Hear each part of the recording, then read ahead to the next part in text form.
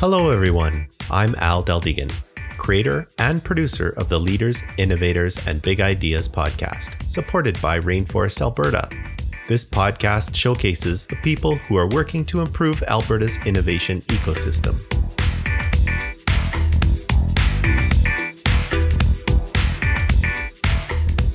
Lindsay Scabar is the co-founder and chief marketing officer at Bode, Canada's first online real estate marketplace. Giving customers choice and access are central to her personal and business philosophy.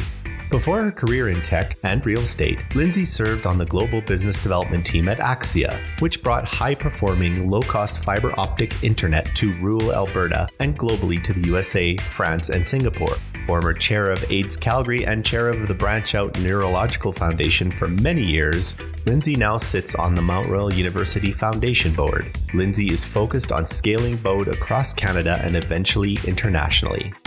Now, how about we skip the depot with Lindsay Scabar and her guest, James Trask. Take it away, Lindsay. Hello and welcome to the Libby Podcast. This is Lindsay Scabar and I am joined with James Trask. He is a man of many talents. He started a business called Skip the Depot, and if you don't know about it, you're about to find out the amazing things that have been created here in Calgary. And he is also a full stack developer. So we are going to have a very interesting conversation given the dynamic and what's going on here in the Alberta market for both starting a business and being a developer. So it's kind of a double whammy here with James. James, welcome. Thanks, Lindsay. Thank you for having me and the opportunity to share our story here. Well, I'm pretty excited. I've been friends with James for quite some time, and he shared with me the beginnings of Skip the Depot. And immediately I was hooked because I just think it's such an amazing story of how it was created in the first place, and then also what it's endeavoring to do. So, James, maybe tell us a little bit about the beginnings of Skip the Depot and what you've been able to create. Yeah, the origin story is kind of interesting because it centered around technology discovery. So the full background here is I run a software development company in Calgary called LT3 Advanced Technology Group. And we have been providing custom software solutions for a variety of industries and businesses for the last 10 years. And one of the industries that we have quite a niche in right now is actually used beverage container management. So bottle depots and things of that nature. And so we've been consulting and building software systems for that industry for 10 plus years as well. And we had an opportunity back in 2017. We had a bit of a break between projects and we were trying to figure out what we wanted to do at that time. And, at the time we were building software systems for the web, for Android and for iOS. And we were building them essentially using a wide variety of different technologies. So in iOS, we were using Objective-C, and in Android, it was Java. And for the web, it was, HTML5, CSS, all those kinds of things, right? So to have a development team, know and understand and be experts in all these different technology sets is quite an expensive proposition. You need a lot of different people. Maybe you need just an iOS guy or just an Android person. And we looked at that and we said, okay, is there a better way we can do this? Can we kind of consolidate our technology sets? Can we develop in one code base and deploy to, a number of different technology stacks or platforms? And so we did a bit of a technology scan and we kind of identified a few different technologies that were emerging at the time. And we eventually settled on a JavaScript-based stack that would essentially allow you to build out your code once and deploy to the web, iOS, mobile phones, and Android, and all those kinds of things. So we've been using that technology for the last 4 years. It's been fantastic. But long story short is when we were building that test project out, we needed an idea to actually test it with, to see, test how the data model works. We were using document-based databases instead of SQL-based databases or relational databases that we had in the past.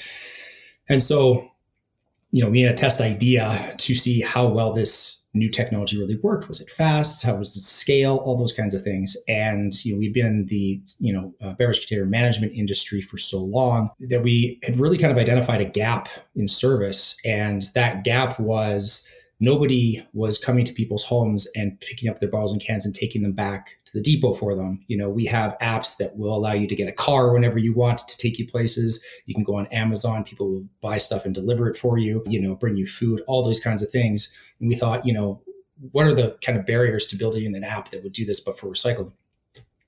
And so we started asking around a bunch of different people, what the challenges were, because I think people had attempted this in the past. And a lot of those challenges that they were describing to us were essentially technology based. So things like customer acquisition, right? In the past, people were using spreadsheets, right? To call people and be like, hey, okay, so we're coming on Thursday, and you'd have to schedule the driver, send them out, all those kinds of things. So customer acquisition was one. Scheduling was another one, driver scheduling. So sending the driver out on all the different routes, scheduling, and then payment as well, right? So a lot of these people who had attempted this thing wanted to pay people with cash. And now you have a cash management problem that you have to solve as well, sending drivers out with cash, making sure they give the right amount, all these kinds of things. So we essentially took all these problems. We identified that they could all be solved with technology. And so we gave it a shot with this new technology stack that we were also trying to test out. And we ended up blanketing one postal code in Calgary. It was about 1,000 houses or so with leaflets and flyers. We built out a very rudimentary version of the software to start. And I think we started on like a Saturday. Like we were going to pick up on Saturdays for a month or something like that, because we were obviously working full time on other projects. We didn't really have time to go out during the week. And so we blanketed this community just to see what the interest was. And we got quite a bit of interest back. People started signing up. We're like, okay, cool. So we went out on our first Saturday. We had maybe, 10 pickups, and started talking to people about it. And it just kind of grew its own legs from there. We expanded it out to the entire city of Calgary. I ended up driving the truck full time for 6 months. I think it was about 4 days a week. We were doing Monday to Thursday, kind of like one quadrant of the city at a time. And I did that for 6 months, just for a couple of reasons. Number one, we didn't have anybody else to drive, but also to get firsthand knowledge and experience on the challenges with driving, the customer experience, and kind of bring all that feedback back in house. And one of the really cool things at the time is that we were making new deployments weekly, basically based off of the feedback that I got from customers and the feedback that the dev team got from me as a driver, just trying to, make quality of life improvements, new features, and all those kinds of things.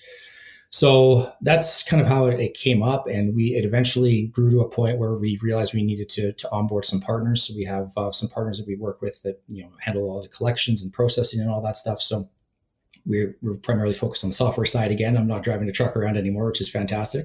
Congratulations. That's a big step. Thank you. Yeah, no, I was very relieved once that happened. It's good and bad. I actually liked driving around for a lot of the days because you just put on podcasts and you kind of just listen to things and you learn a bunch of stuff. So I didn't actually mind the driving at all. But yeah, so that's how it grew and scaled. And we eventually just spun it off into its own business. And now we're processing about 22 million containers a year across the province, Calgary, Edmonton, Fort McMurray, Lethbridge, Banff, Red Deer. So it's growing pretty good right now.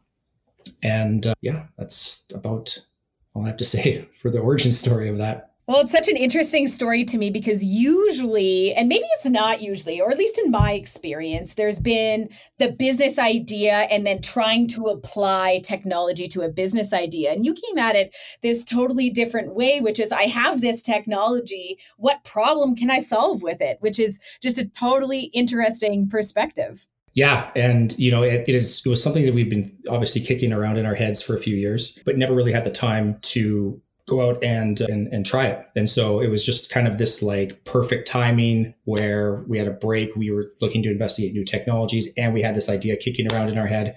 So, we actually had the knowledge and expertise to execute on that business idea too, which I think was also a very important part, in that we had talked to a bunch of people who had tried this before, knew what the pain points were, what the barriers were, and then we, figured out a way to solve them and leveraging the technology that way. One of the things that you said that really resonated with me is a true agile deployment methodology of being at every step of the customer journey, because you do have a number of customers. You have those truck drivers, you have the people who are going to be providing the cans and other donations as well. And you can dive into that in a second, but as well, the bottle depot that's going to do the processing, and they can do that in their flexible off hours with the staffing that's already sitting there. So I've been a user of Skip the Depot since the moment we met, and you have removed the pain and agony of the environmentally responsible thing to do, included some social responsibility in it, and made it easy. So that's a triple win in our household. And one of my favorite things to do when I schedule a pickup from Skip the Depot is to donate those funds to a charitable organization. Tell me about that process. So that is a super cool story as well. I mean, back when we were blanketing that one postal code with all the flyers and everything, and we started going around talking to people, we realized that weekend, the very first day we did pickups, that we needed to have a charity option, because the first question about half of the people asked was, hey, how can I donate this to this charity? I already donate all my stuff to them, right? So they thought it was great that we would come to their house and pick it up, but they wanted that donation to still go to the place that they were donating to anyway. They just didn't want to have to make the trip. So that from that very first weekend, we said, okay, we need charities. And we implemented the charitable aspect very early in the process. And I think that was a huge key to our growth over time, because once you get the charities on board, now you have organizations that are willing to promote their own cause using your essentially platform to raise funds for their organization. So it was just huge in so many different ways. We've facilitated the donation of over $1.1 million in bottles and cans to charitable organizations since we started. So it's that listening to those customers early on and realizing that they wanted that donation option was an absolute huge game changer for the business. Customer centricity seems to be kind of one of your focal points and driving to the success of your business. Tell me a little bit about, so bottles and cans and those devices that are containers. Is that what you call it? Like containers for refund? What's the category? Donating those. But you also have the ability, I've noticed on the app, and haven't used it yet because I haven't needed to pick up any electronics or what have you, but you do pick up other things aside from just recyclables.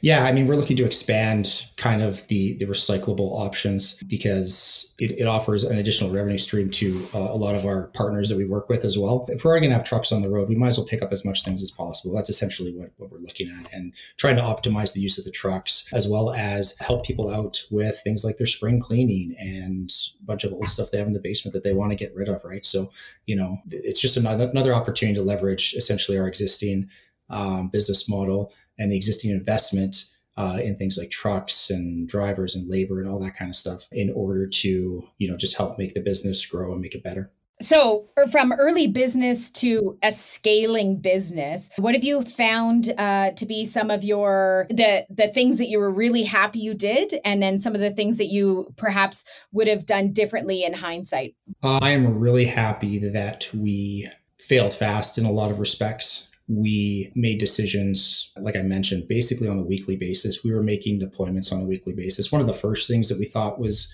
going to be a good idea, and it wasn't, is that we were going to have a label printer in the trucks to tag everyone's bags with.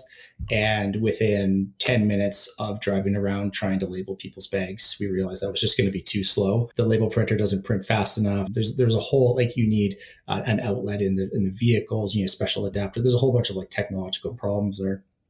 So that's good. And I'd say that's probably one of the things that we did really well, was making decisions if we were about 80% confident that it was the right decision. And if it wasn't, just reverting it back and trying something else. So we didn't try to boil the ocean. We didn't try to make things perfect out of the gate. We really tried to listen to our customers, tried to listen to everybody doing the work. So the drivers and counters, the first weekend, we actually also had a counting facility built in my partner's garage. And we were counting the containers ourselves and entering them. And we did that for one weekend and decided that, that was a little bit of a gross thing to do in the garage. It was a bit too much, but we got that experience in realizing what the fastest way was to count and how we're going to organize the screens based off of that information. So there's a lot of good things from that perspective. I really like that we focus on the customers to start. I think you mentioned in a few minutes ago, we were very customer centric.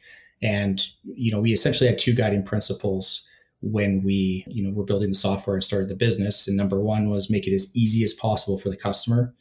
And the second one was do it as cheaply and fast as possible, because, we were paying for it out of our own pocket, essentially, right? So, having those two guiding principles out of the gate was a huge thing. It's tough because we never really I'm sure there's stuff that would come to mind. Nothing comes to mind right now off the top of my head. But I think part of the reason for that is that we never let any of the issues that we saw linger for a long period of time, because we were constantly innovating. We were constantly changing things. The fact that we were making decisions, and if they were wrong, we just cut them off and we switched and went to another way. And we were nimble enough to be able to do that we didn't really have any of these decisions that were, oh man, that was a 3-month poor decision that, we really shouldn't have made. So I think that helps insulate a lot of that risk at the end of the day. Now, tell me a little bit about COVID and how that impacted your business. Everyone's got a story about how COVID has either positively or negatively impacted their business. I can imagine you have an interesting story there based on a couple of things: consumption increasing overall in the home and people's not willingness to leave their houses. So tell me a little bit about that experience. Bit of a perfect storm for our business in a lot of respects. And I don't say that as necessarily a huge good thing for society, but it ended up being a pretty big kick for our business for the reasons that you mentioned. So the first thing that happened when COVID hit is, as a lot of the businesses shut down, period. So even bottle depots, which are considered an essential service by the Alberta government, a lot of them shut down initially because nobody really knew what was going on. Nobody knew what this was. Nobody knew the impact of contracting it and spreading it and a lot of that stuff. So about for the first 2 to 3 weeks, I want to say about mid-March to early April, there were no bottle depots open effectively in Alberta. And that was primarily because they were voluntarily shutting down because nobody knew what was going on. And then they also took some time to properly retrofit their depots with, hand sanitizer and, plexiglass shields, like all those kinds of things, and equipping their operators with gloves and all that kind of stuff, right? So during that period, searches for bottle depot pickup went through the roof on Google, and we were kind of the number one choice at the time. So in 5 weeks, we grew 525% in our weekly volume. We were completely unprepared, both from a software perspective and from an operational perspective. We were panicking to implement limits on daily pickups and things of that nature, because to that point, we had just had it wide open. We were like, let's book as many pickups as possible. We weren't filling up anyone's day. Drivers were going around for half days or whatever it was, right? So we were scrambling on the software side, because now all of a sudden we would have 300 people book for one driver on a day, whose maximum is about 40 pickups a day. And so that was a problem, because now we're rescheduling people, we're disappointing customers, all of that stuff. Once we got around to even picking up all those containers, we had a massive backlog when we were trying to count them. We had bags everywhere in the parking lot, trying to manage all that stuff, trying to manage, things like theft and all that as well. So there was a large number of operational issues that happened as a result of the 500 plus increase in volume that we just weren't ready for. So, we eventually got through that, had a lot of positive feedback and more negative feedback than we had to that point in time, which was completely fair. I mean, we were promising turnaround times of like 48 hours, and people were going on a week or more for their container counts and stuff like that. So there was a lot of apologizing to do, and a lot of, customer,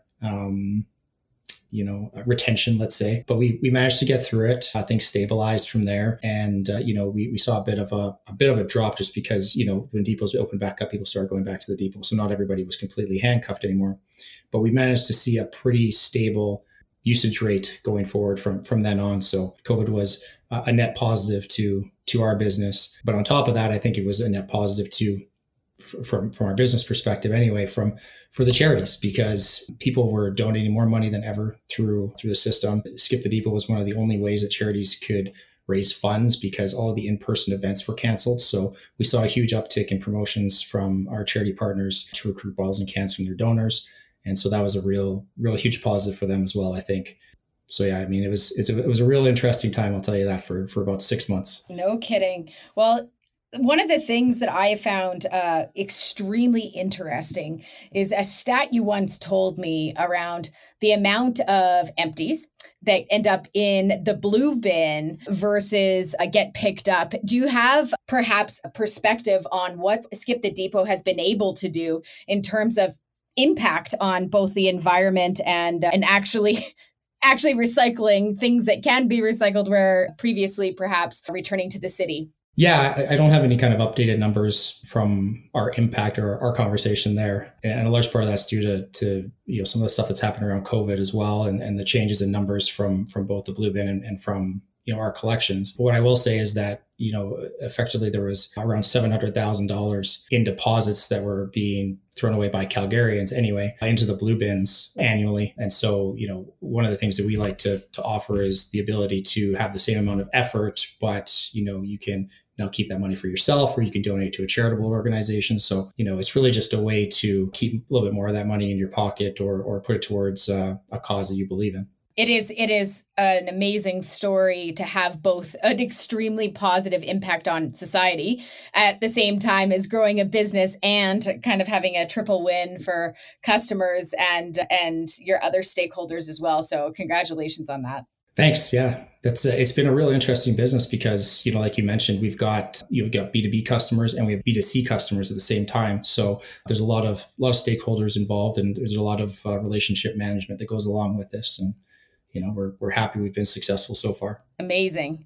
Let's segue a little bit into the other side of what you do, because perhaps a number of other people's stories would be quite different, or their learnings would have been quite different had they not had a team of developers locally that can be as agile as your team was during Skip the Depot. On the other side, now you also run a business of developers here. Tell us a little bit about the environment that we are in now, perhaps that has changed over time, and what we can do as Albertans to try to really provide fantastic opportunities for technologists or attract technologists to center here so that we can grow our businesses locally.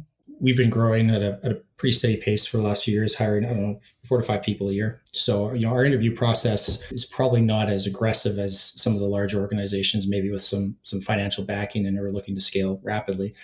And a large part of the resources that we're hiring are fresh graduates out of school. And, part of the reason that we like to do that is because, you end up recruiting folks who are happy and eager to learn, get some work experience in the workplace, and don't have any, necessarily preconceived notions of how things are done, or, historical and experiential things to share as well that you might not want in your business, right? So, we view our hiring opportunities as a way to say, okay, if you come work for us, we're going to give you a ton of work experience. We're going to show you how, we like to have things done, and you're going to be given a boatload of rope. So, first of all, I think the interview process and the hiring process has been the key to our business for the last, 5-6 years. I don't think that if we had spent the time and effort developing that process to, essentially recruit the folks that we want as part of our team, that we would have been anywhere near as successful as we have been. So that interview process has been kind of key, almost a competitive advantage in a lot of respects, in terms of making sure that we hire the right folks, and we don't, and we have low turnover as a result, right? So, one of the things that we say when we hire people is that, you're going to be given a problem and a lot of rope to go figure out how to solve it. We're not going to handhold you. We're not going to tell you how to do things. We're going to say, this is what we need to get done. And you're going to be expected to, come up with the options on how you might solve it, and then select the best option to do it. So I think that's one of the things that, our group has really appreciated, is the ability to wear a lot of different hats and to have a lot of rope in terms of, problem solving and responsibilities right out of the gate, as opposed to maybe stepping into what you might consider to be a more traditional role at a larger company, which is, if you're a developer coming out of school, you are testing and you are learning the system and you're doing all that stuff, which, we still do to some extent, but we progress people very quickly through kind of those steps. So, and we don't silo people. We don't say that you're on your database manager, you're an application developer. We make sure that our full stack developers are doing the full stack and enjoying themselves while they do it. Now, is there anything like right now when we're evaluating how healthy our economy is here in Alberta to attract the talent and the resources we need in order to be able to create new business ideas and grow and perhaps even to diversify the economy here in Alberta, as many people are seeking to do? Do you see an evolution of the technologist amongst us going more into consultative roles versus being hired within companies? Or do you see a change happening there given the increased demand on developers in general? When it comes to things like attracting talent, I think the first question I would ask is, what do we think people are looking for nowadays? And it might be a variety of different things. I mean, COVID has opened up a whole new door to things like work from home, right? And so, one of the things that we do with our guys on a quarterly basis is we try and figure out what they want out of not just their job, but life as well, right? Because, when you hire people, there's this whole other aspect, this whole other person beyond what you've agreed to do, which is work, right? And the personal side is equally as important.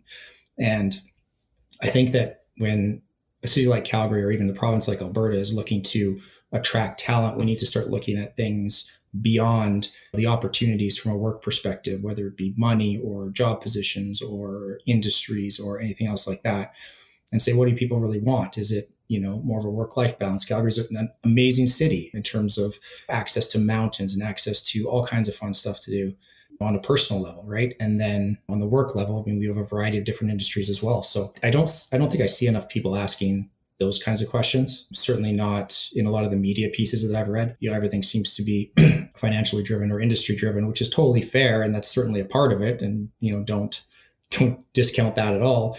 But are there other opportunities, other things that you can offer some of these people to twist their arm a little? Well, James, it has been such a delight chatting with you. Maybe we can kind of finish off by telling us some of the things that have led to the success of Skip the Depot, and what is it that we can learn from your story that we might consider as we're growing our own businesses? Yeah. So, as someone starting your own business and trying to grow it and scale it, one of the things that we found to be incredibly helpful along the way was connecting with other entrepreneurs or business owners in a variety of different spaces who are kind of going through the same kind of growth pains and transitions that you are. Lindsay, even some of the stuff that you did for us, working with Skip the Depot and helping us understand our marketing, branding, and our target customers to sell the product to.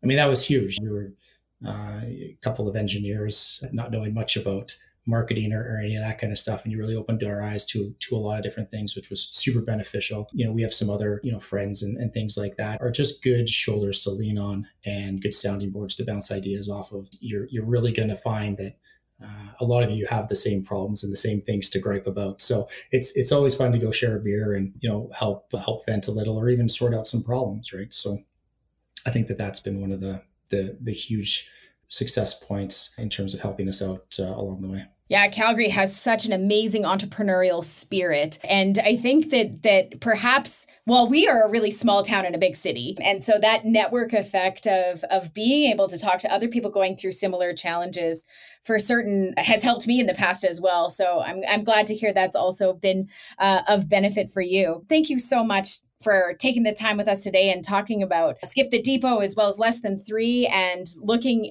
forward to the continued success and the societal impact that your recyclables are having on me and my house and the yogurt drink containers that get picked up on a regular basis, as well as the rest of Calgary, Edmonton, Fort Mac, Lethbridge. So it's been pretty awesome what you've been able to build. And thank you so much for joining us today. Thanks, Lindsay. Thanks for having me on. If you haven't already, visit rainforestab.ca and sign the Rainforest Social Contract.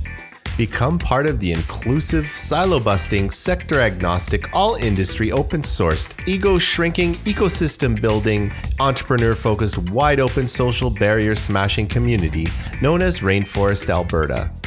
This episode was brought to you by New Idea Machine. If you need software developers or you need software developed, New Idea Machine can make your ideas real. Visit newideamachine.com to learn more. Music for the show was created by Tony Del Deegan. Please be sure to share this episode with everyone you know. Also, don't forget to come by and say hi at the next Rainforest event. Let us know what you think of this podcast. If you're interested in being either a host, sponsor, or a guest of the show, send me an email at rainforestpodcast@gmail.com. Thanks for listening.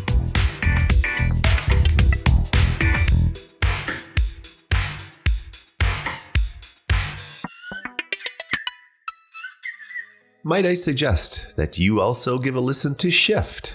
Shift by Alberta Innovates is a podcast that showcases the incredible work being done by Alberta innovators.